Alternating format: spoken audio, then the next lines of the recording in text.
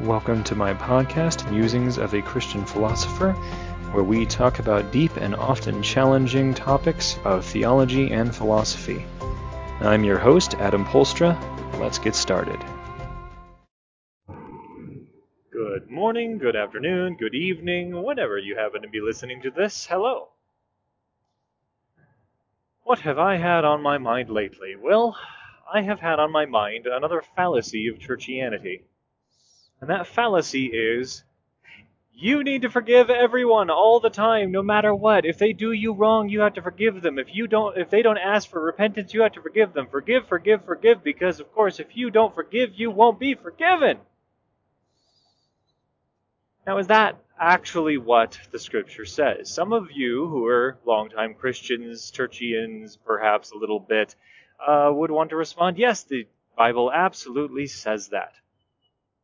Okay, well, first off, instead of going to the scripture, let's look at what happens in actual everyday life with people who practice this. Let's say that somebody has done you wrong. And not only that, but they don't give a crap.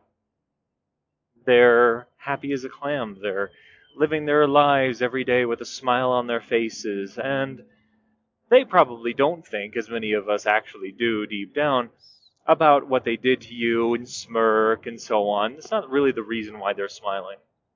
They're just happy. They're fine. They don't believe they did you any wrong whatsoever. And let's say that it was a genuinely egregious wrong, something that cannot be denied as evil.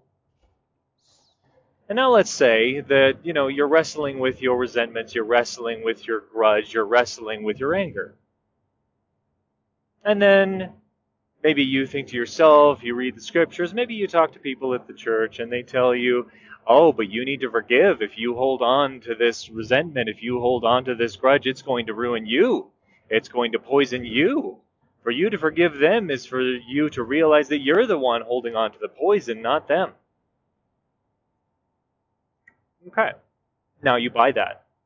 You buy that line. So, what is the necessary requirement for forgiving somebody? Well, many people would say that you have to, in fact, go to them and announce to them that you have forgiven them. So, let's say that you do that.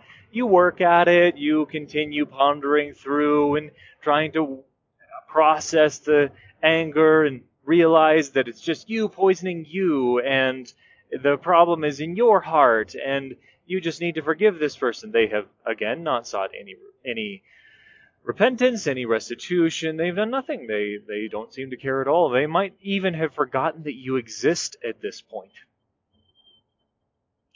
And you're over there and you're working through and working through and working through. And finally you come to them and you say, that thing that you did to me that was so horrible and terrible, I just wanted you to know that I forgive you.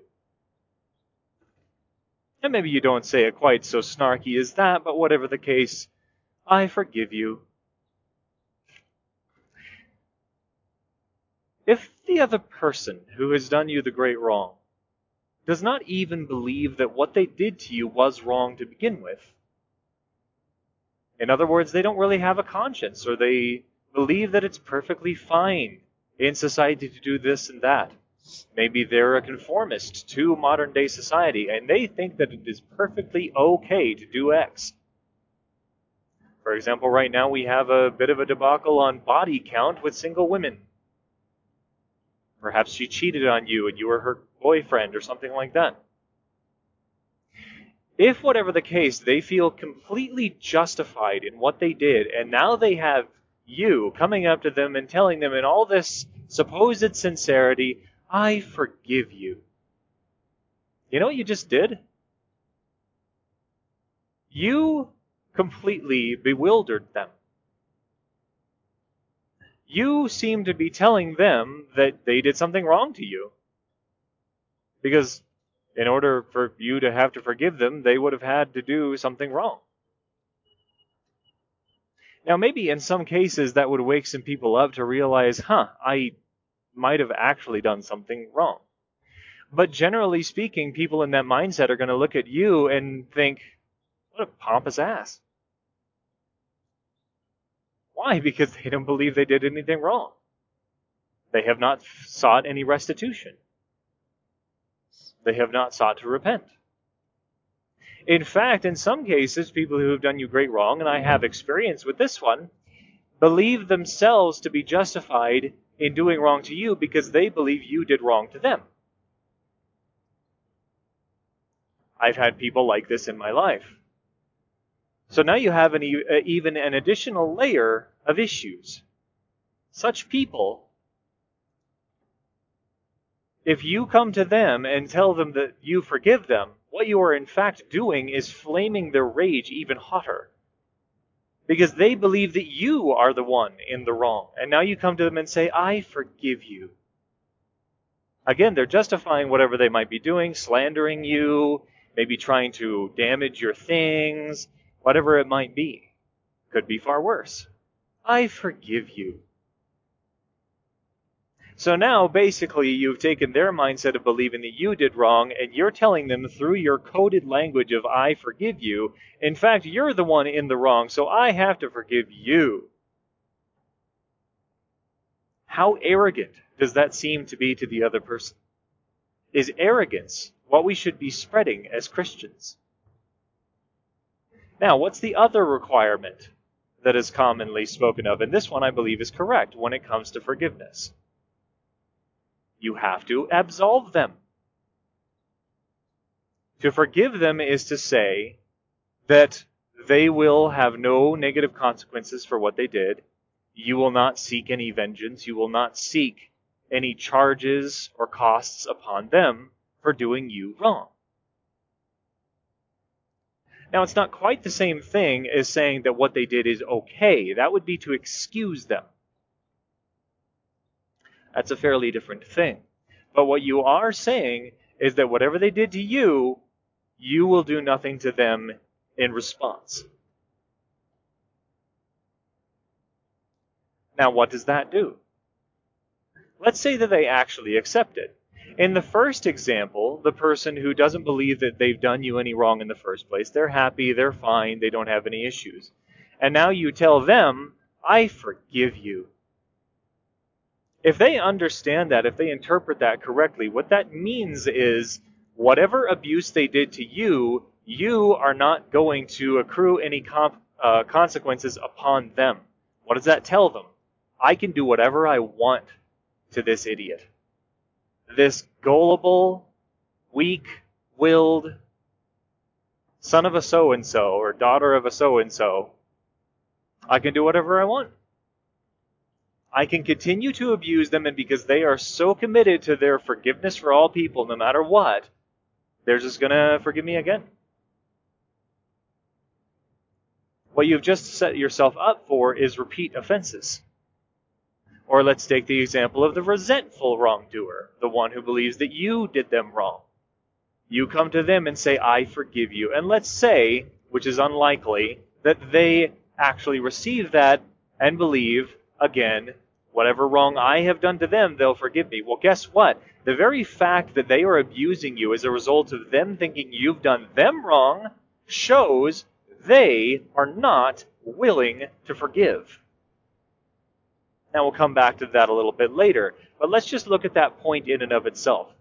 They are not willing to forgive you for the wrong they think you've done to them, which is why, of course, they're trying to accrue bad things upon you. They're trying to seek vengeance for themselves.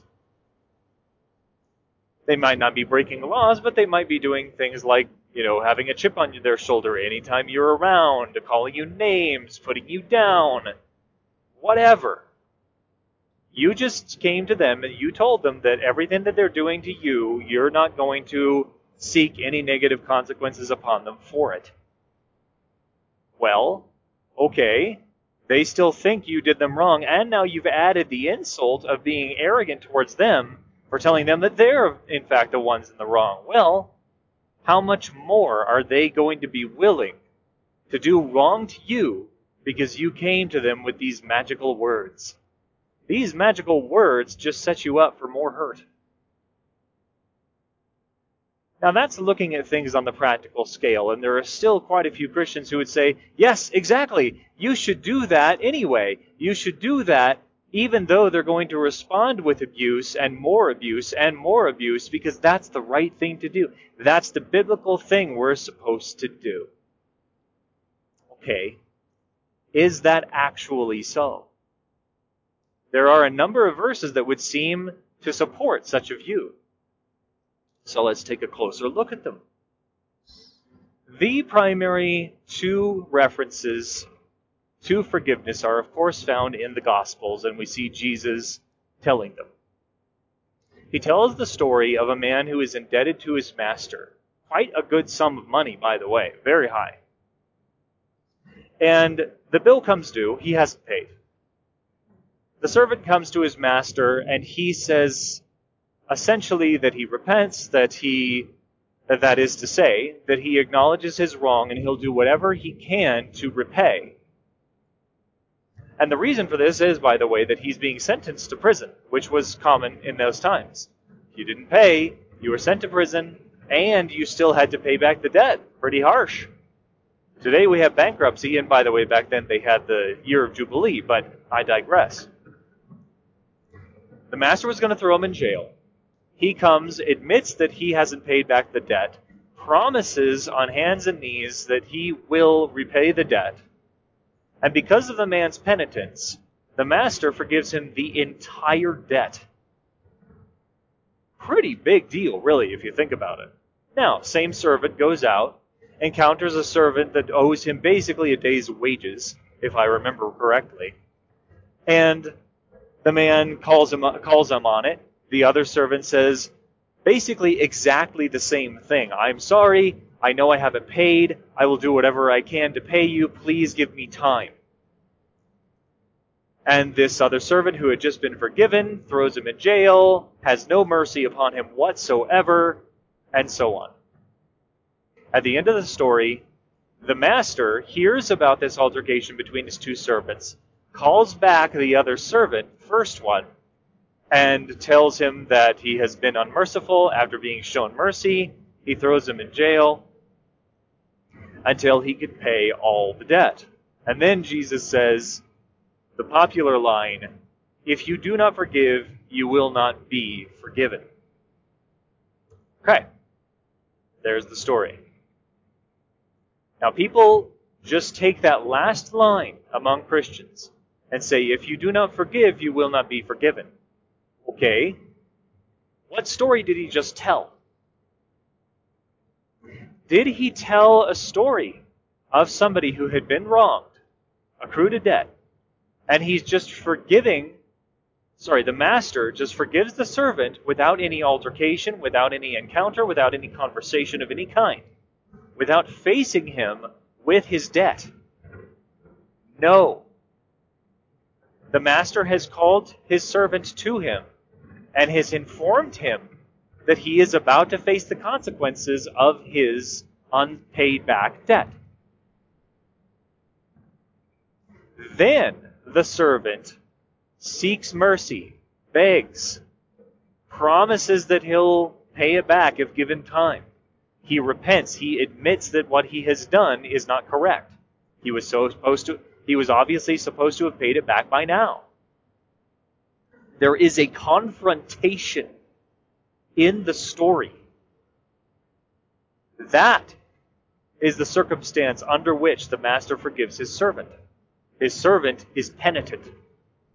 Then, when somebody else is also penitent to the first servant, and he is not merciful, then the proverb is finished.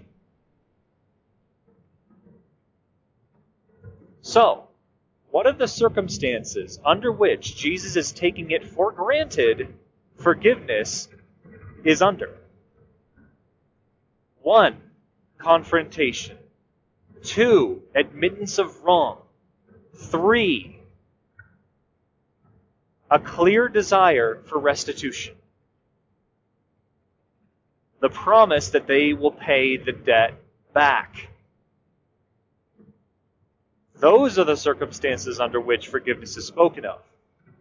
So when Jesus is saying, forgive lest you not be forgiven, and I'm paraphrasing, is he saying, through that parable that we are to forgive even if there is no confrontation and no seeking of restitution from the wrongdoer?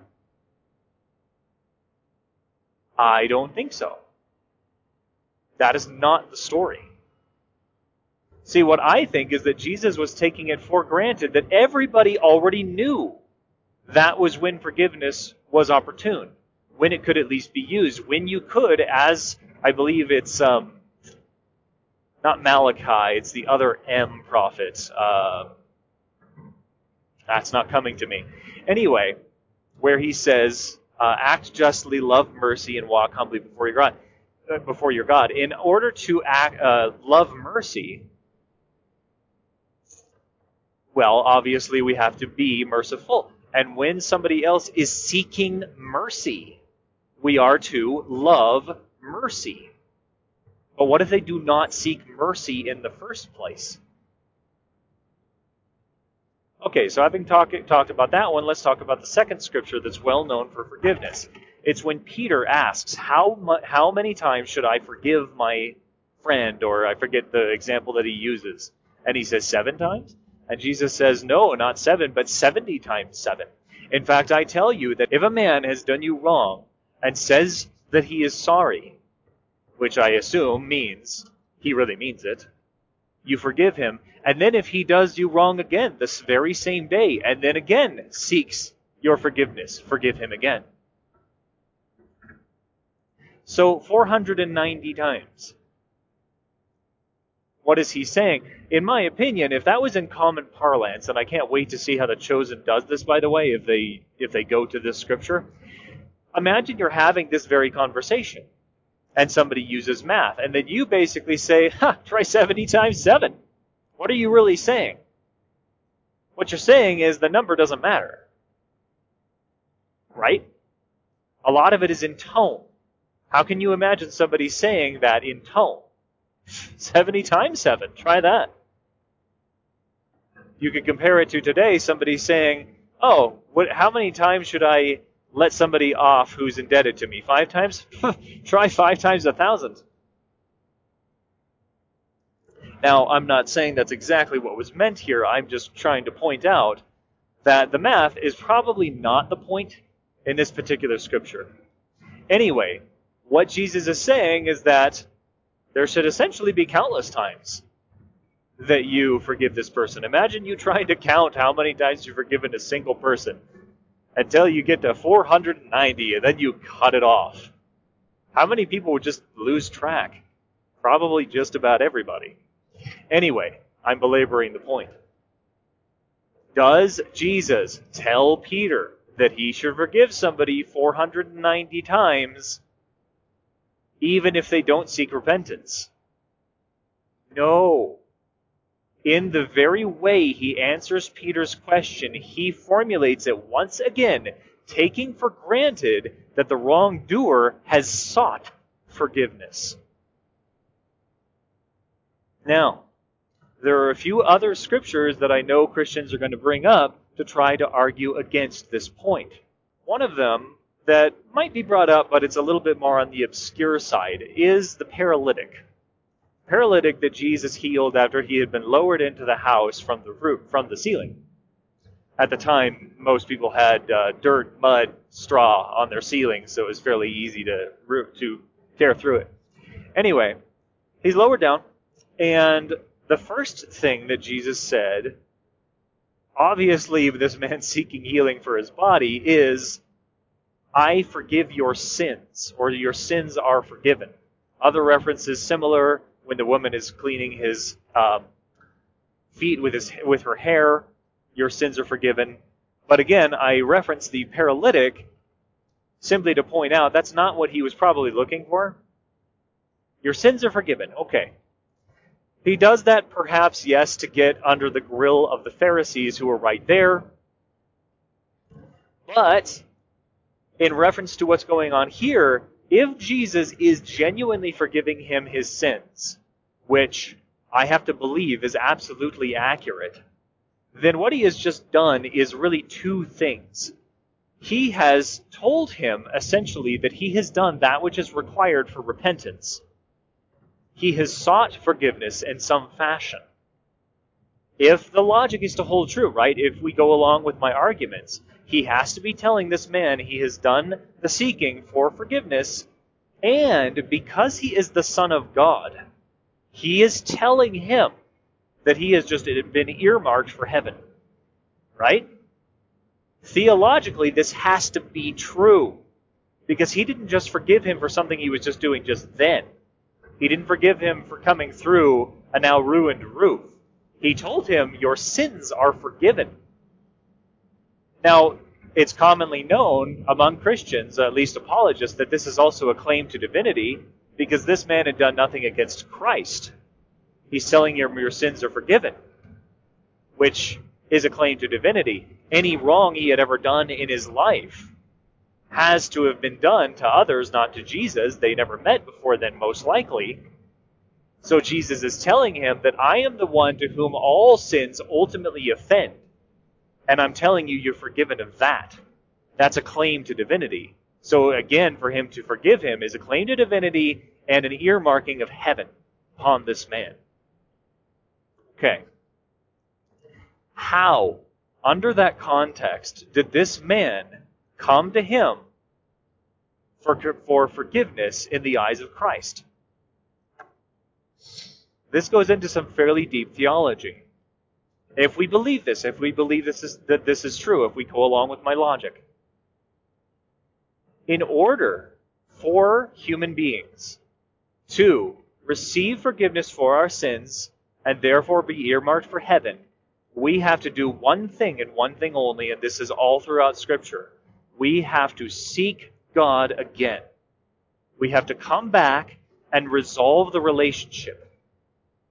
That's what all the sacrifices are meant, or that's what all the sacrifices mean in the Old Testament.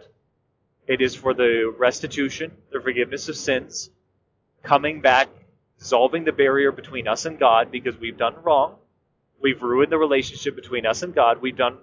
This is really theology in a nutshell. It's the entirety of salvation. We've done wrong to God. We need to restore the relationship. We need to come back to God and seek restitution of the relationship, which necessitates God forgiving us our wrong. And what is our wrong fundamentally? It is not seeking relationship with God in the first place. That is to say, turning away from Him, towards ourselves, towards the world, towards greed, whatever. So, if the paralytic has come to Christ, and there was a lot of hubbub, there was a great deal of scuttlebutt that this was the Savior, this was the Messiah. For him to have come to Christ is for him to have come to God. And maybe a part of him knew it. Jesus may have very well known this man's heart. For Jesus to genuinely forgive him and not be lying, he has to have done something to seek forgiveness. He seeks Jesus, yes, for healing. What else was he seeking Jesus for? Comparing this to the woman who was wiping his feet with her hair, we know very well what she was seeking. Jesus points it out right in front of the Pharisees and scribes. I think there were scribes there. This woman, whose sins are many, has been forgiven.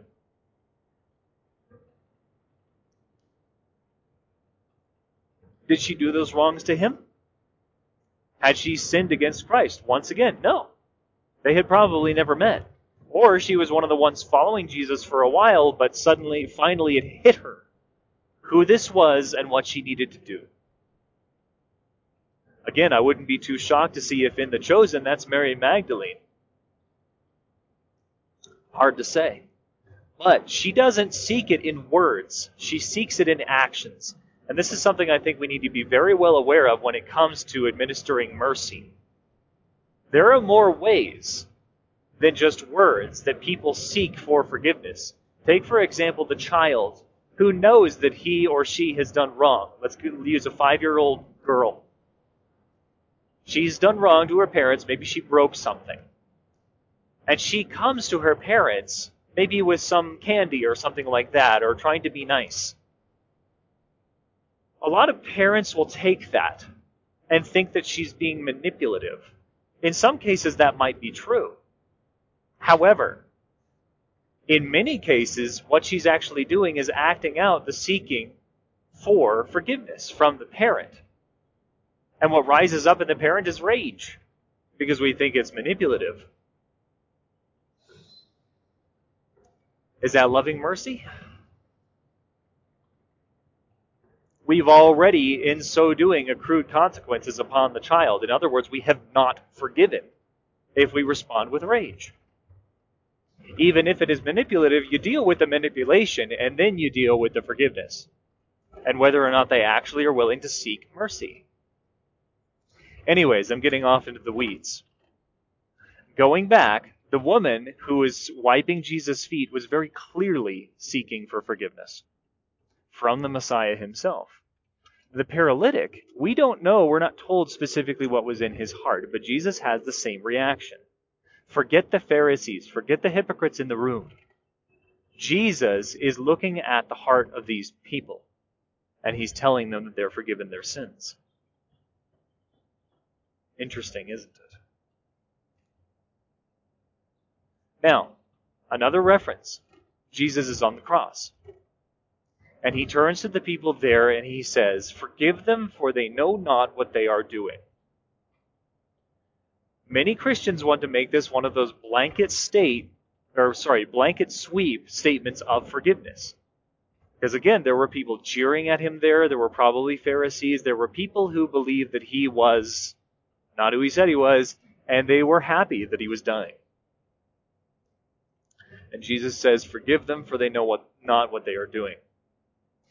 Was Jesus forgiving the Pharisees of all of their sins in that moment? I should hope you don't think so. Why? When other than that had he ever offered forgiveness to a Pharisee? He told them at one point that it is not those who are well who need a physician, but those who are sick. Another way of putting that is those who are aware that they are not in a good state in their relationship with God need forgiveness, not those who think that they are justified in their pride. That's what Jesus was saying if you spell it out. And of course, that's why they were probably offended, because they at some level got it. Maybe some of them. Jesus at one point also called them hypocrites. Is that being forgiving towards them? Is there any reference of Jesus looking at a Pharisee and telling him that he forgives them for their sins? The Pharisees never sought forgiveness because they never identified that what they were doing was sinful. Jesus hammered them with that fact over and over again, trying to point out to them that they were arrogant, that they were not helping the needy, that they were not lifting them even with a single finger. They never got it, at least most of them. They never sought for forgiveness. Did Jesus ever forgive them? What I'm getting at here is that for Jesus to suddenly forgive them on the cross is a massive change of pattern, if that's in fact what he was doing. But we have to look at this once again in the moment. And what did he actually say? Did he say, like he said to the paralytic and to the woman who wiped his feet with her hair, "You're forgiven of your sins"? No. He said, "Father, forgive them, for they know not what they're doing." Does that echo somebody else in the scriptures? Of course it does. In the book of Acts, the first martyr, Stephen, while he's being stoned, he says, "Forgive them for this trespass," or something akin to that. Is he forgiving them all their sins? Well, Stephen certainly couldn't do that. He's not God. He's not Christ. But Jesus, in the moment, forgive them for they know not what they're doing. In other words, forgive them, they're ignorant. What is he asking for forgiveness for from the Father? Forgiveness for their ignorance. Ignorance for what? They know not what they're doing. What are they doing? Crucifying him. They're crucifying him. Who, in that crowd, would have been ignorant of what they were actually doing, the real significance of their actions in that moment? Well, in one way, you could say everybody, including the Pharisees, sure. Other people that were pulled along there jeering at him, and most of all, the centurions. Did they know that they were sacrificing or that they were crucifying in that moment, killing in that moment, the Son of God himself? It is after the death of Christ that one of the centurions admits that this must have been the Son of God. But until that point, even he, perhaps, was ignorant until he had really seen the whole spectacle play out. Forgive them for what they're doing here because they don't realize that they're killing the Son of God. If you want to go back, Jesus, when talking about Judas, says it would have been better for him had he never been born. What's the difference? Why would it be better for a man who was knowingly betraying Christ to have never been born, but then even perhaps the Pharisees are forgiven for essentially the same act? Because Judas knew. Right? Judas wasn't ignorant. See, in the other cases, Jesus is assuming that this person knows at least on some level what they're doing. They are aware. They are seeking forgiveness. They are seeking Christ. They are seeking God. They're doing that which, to God, is the act of repentance, which is to come back to Him. And He forgives them. Judas knowingly betraying Christ himself. It's better for him had he never been born. Doesn't that strongly imply no forgiveness for you, bro? Even in Leviticus and Deuteronomy, there is a distinction made for ignorance. If you sinned in the law of the Israelites without realizing it, you could make a sacrifice and still stay in your station. If you sinned aware that it was sin, you are cut off from your people. Look it up. If you sinned knowingly, there's no forgiveness for you, bro. At least in the Old Testament, right? Judas, better for him if he had never been born. The people jeering at him at the cross, forgiven because they had no idea what they were doing. For what? All their sins? Doesn't seem like it. Forgiven for that moment and that action. Just like with Stephen. And finally, one more scripture that I know could be brought up. Paul, when he is talking, I believe, to the Corinthians, and he's pointing out that the Corinthians have been seeking justice through the local system of human beings in that society, in that nation, in that government, for infractions that the Corinthian people had done between one another in the church. And he specifically says, why don't you allow yourselves to be abused? Pretty strong language. But look at the case he's making. What Paul is saying in that reference is clearly him talking about the fact that they should be able to settle disputes among themselves without having to seek the court systems of the nation and the government around them. He makes the extreme statement, why don't you allow yourselves to be abused, specifically pointing out that it would be better if you just hurt each other and let it be, rather than seeking the government around you. That's at least one way of looking at it. But to say that Paul is really telling us that we should just let ourselves be abused by anyone, anytime, no matter what, would be a bit of a stretch. That doesn't have any connection with the argument he's clearly making. He might not have said what I was just saying, but he obviously is making a distinction between settling things among ourselves and looking to the government to settle our matters for us. This should be fairly obvious in modern day when we see just how messed up sometimes court cases can be. In fact, unfortunately, quite often. And justice is rare, real justice. So he wants us to settle our disputes among ourselves.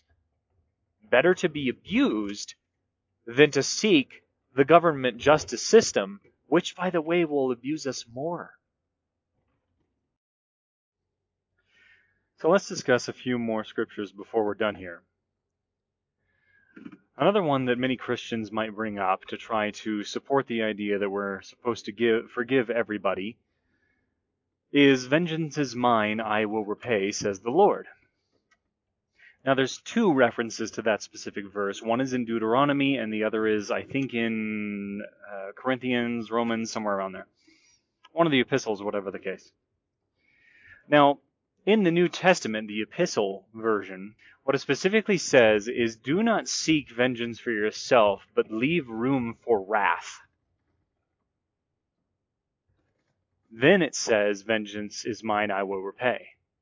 Now, before I get back to the wrath part, let's just simply talk about the idea of translating that or interpreting that to mean that since we are not supposed to seek vengeance, then obviously we're supposed to forgive everybody because we're not supposed to accrue consequences upon people for their wrong decisions, which is to mean forgiving people, right? No. Why? Because how could that be the case if it is also true that those who wield the sword wield it for God, wield it because God puts the sword in their very hands?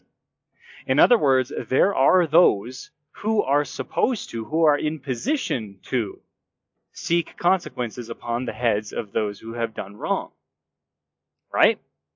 What if that's you? What if that is your job? What if that is your position? What if that is your responsibility? See, in the Old Testament reference to it, in Deuteronomy, where it says, "Vengeance is mine, I will repay," it is talking about people who care nothing for God, who are of foreign nations, probably, as far as I can tell, implying those who have done Israel wrong.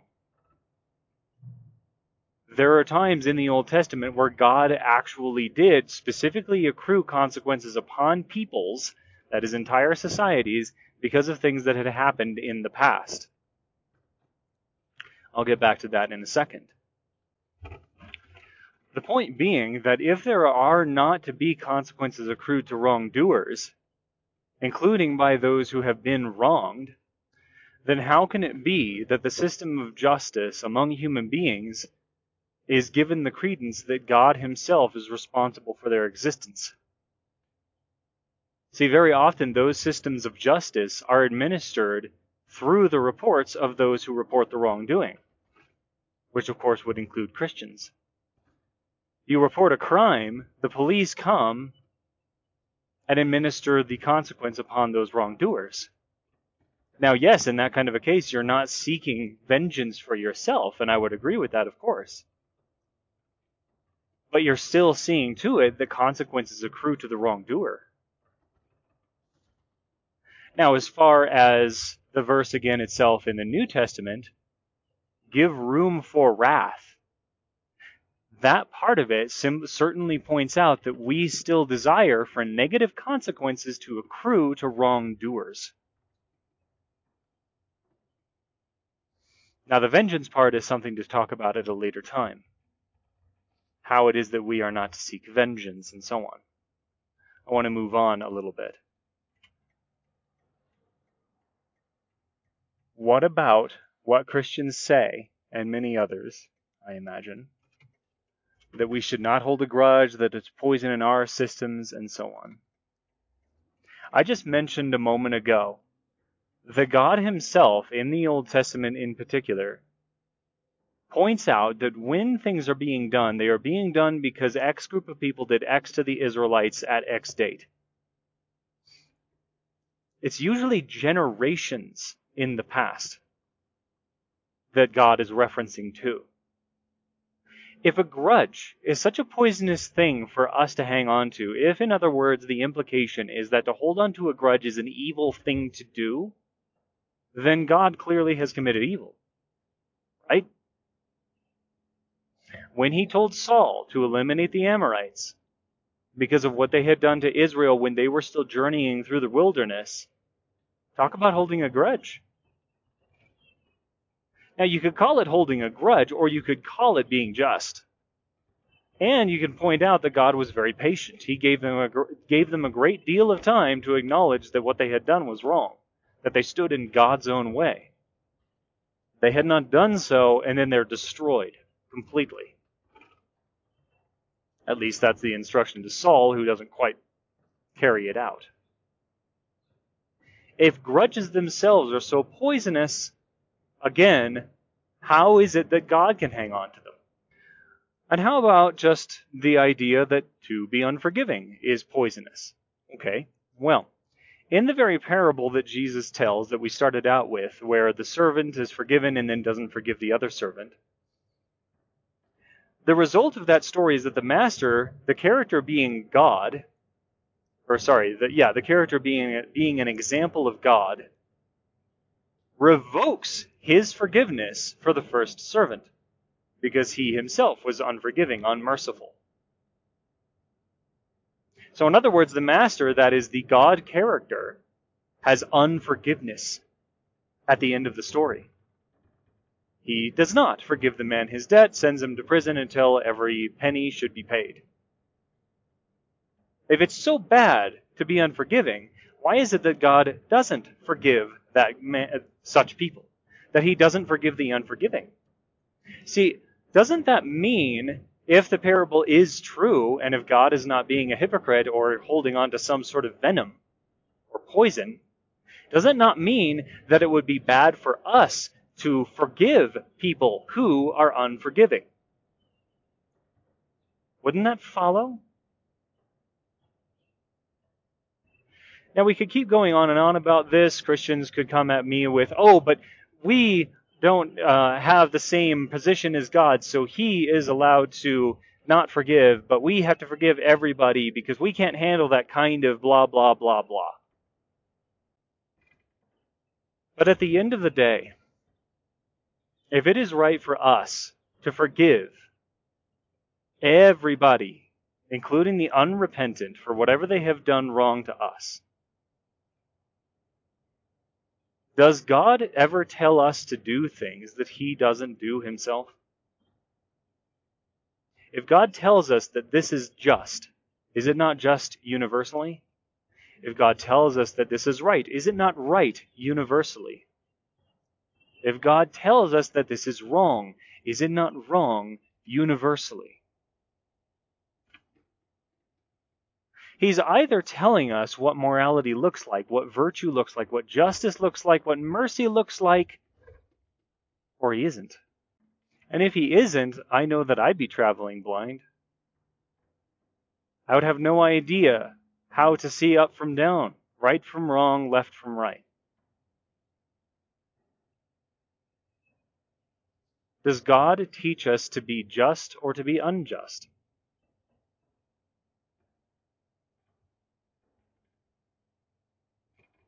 For us to forgive everybody who does any sort of wrong, and therefore, by definition, be seeing to it that no negative consequences should accrue to them as much as we are able, because they are forgiven.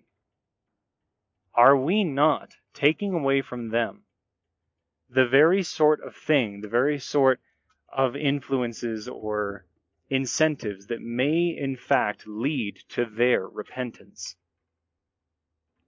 The reason why we are supposed to still seek for negative consequences to accrue to evildoers is for their own sake. And that is why God still does it. That is why God is still just, even though he is the merciful one and he is the one who teaches us to be merciful.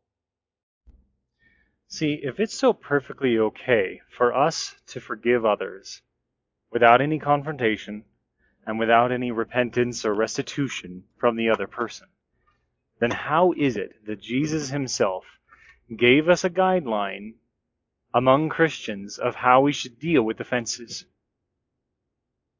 Many of you remember it in the Gospels. He talks about the fact that if there is an offense in among the Christian family, the church family, then we are to confront him directly ourselves.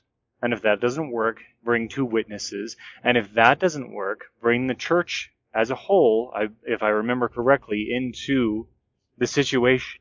And if that person is still unwilling to repent, even at that point, Jesus specifically says he is to be to you a tax collector and a heathen, or something to that effect. Talk about not forgiving, right? The consequences are specifically set upon this person, and they're severe ones at that. That's ostracism. I've talked about that before. That is severe to the human psyche. And why is this man not given not given forgiveness, not given mercy? Because he never acknowledged his wrong. It's exactly the model I've been talking about this entire time. At the end of the day, all of this talk of forgiving everybody, not holding on to grudges, and so on and so forth, is essentially to say, I want to love mercy, but I don't want to act justly. I don't want to follow God's example. God shows us how you continue to remember the wrongs of somebody who has not repented and accrue those consequences sooner or later. I'm not saying that that's necessarily what we're supposed to do, because we do not live eternally in this life. But he gives us the model. Do we think that we're better than God, or that God is worse than us? What we're really saying is that we want to love mercy and never have to confront real evil in our actual lives.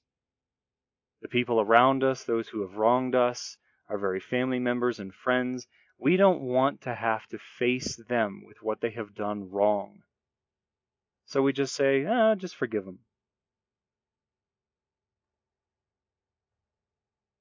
I don't want to have to confront. I don't want to actually have to try to improve the way that people live.